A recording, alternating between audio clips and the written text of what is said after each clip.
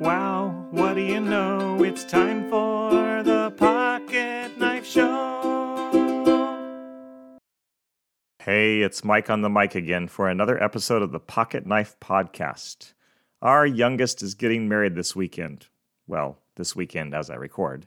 She wants an outdoor wedding at the end of October. And as I record this, the forecast says it'll be 35 degrees with 23 mile per hour winds at the planned ceremony time. Did I mention the chance of rain? And then possibly ice or snow? A wintry mix? That's in there too. I suspect we may move things indoors, which is too bad because the outdoor setting was beautiful last weekend. The trees were decked out in their fall colors, yellows and oranges and reds. The pond surface was mirror smooth, reflecting the beautiful colors. Oh well. Whatever happens with the clouds and air movement, at the end of the weekend, she and he will be married. Woohoo! I hope and pray they will enjoy their lifetime together. They seem happy now as I've watched them interact. They're patient with each other and joyful in each other's presence. Because of the ceremony's close proximity to Halloween and my daughter's love of The Nightmare Before Christmas, the decorations are going to be a bit spooky, and we're emphasizing the Till Death Do Us Part theme in the wedding a bit more than usual. Don't worry, we're not celebrating evil or spiritual darkness at all. We're not glorifying death, but emphasizing God's intention for marriage oneness to be for the rest of life from the day of the union till breath ceases entering and exiting the lungs of one spouse or the other, or both. We believe this is God's will and pleases Him. He is the author of marriage, after all, and the giver and sustainer of life from first to final breath. I'm guessing some of you are married, and maybe others are considering marriage. Either way, I want to share with you a couple of the passages I'll be reading this Sunday. For you who are already hitched, let these words remind you of God's plan for your life between I do and death do you part. For those wondering about uniting with another in marriage, check your heart against these words.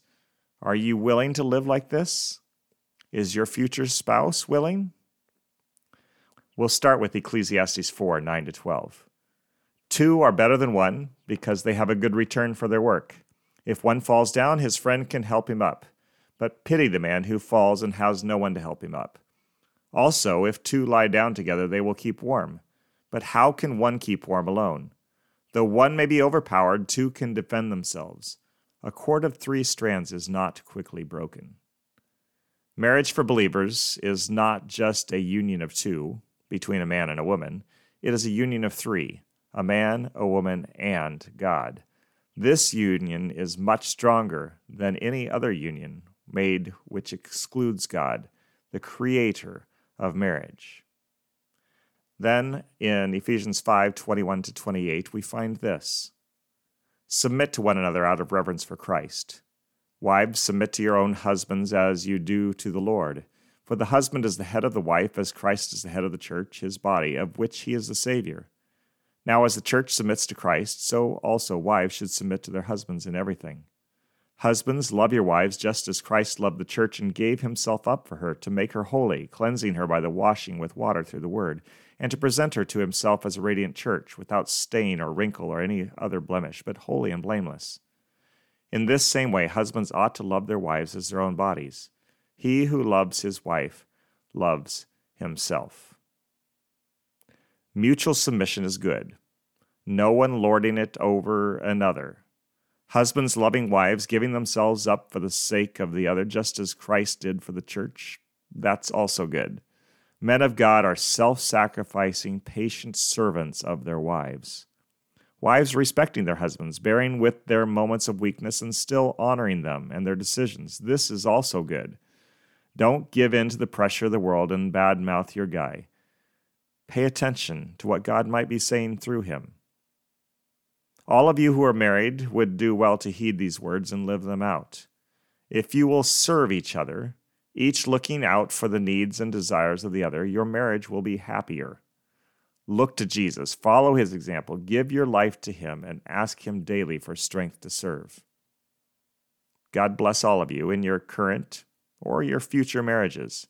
May God give you joy in serving Him together with love and respect for one another. Till death do you part. Oh no, it's sad, I know we've come to the end of the show. See you next time.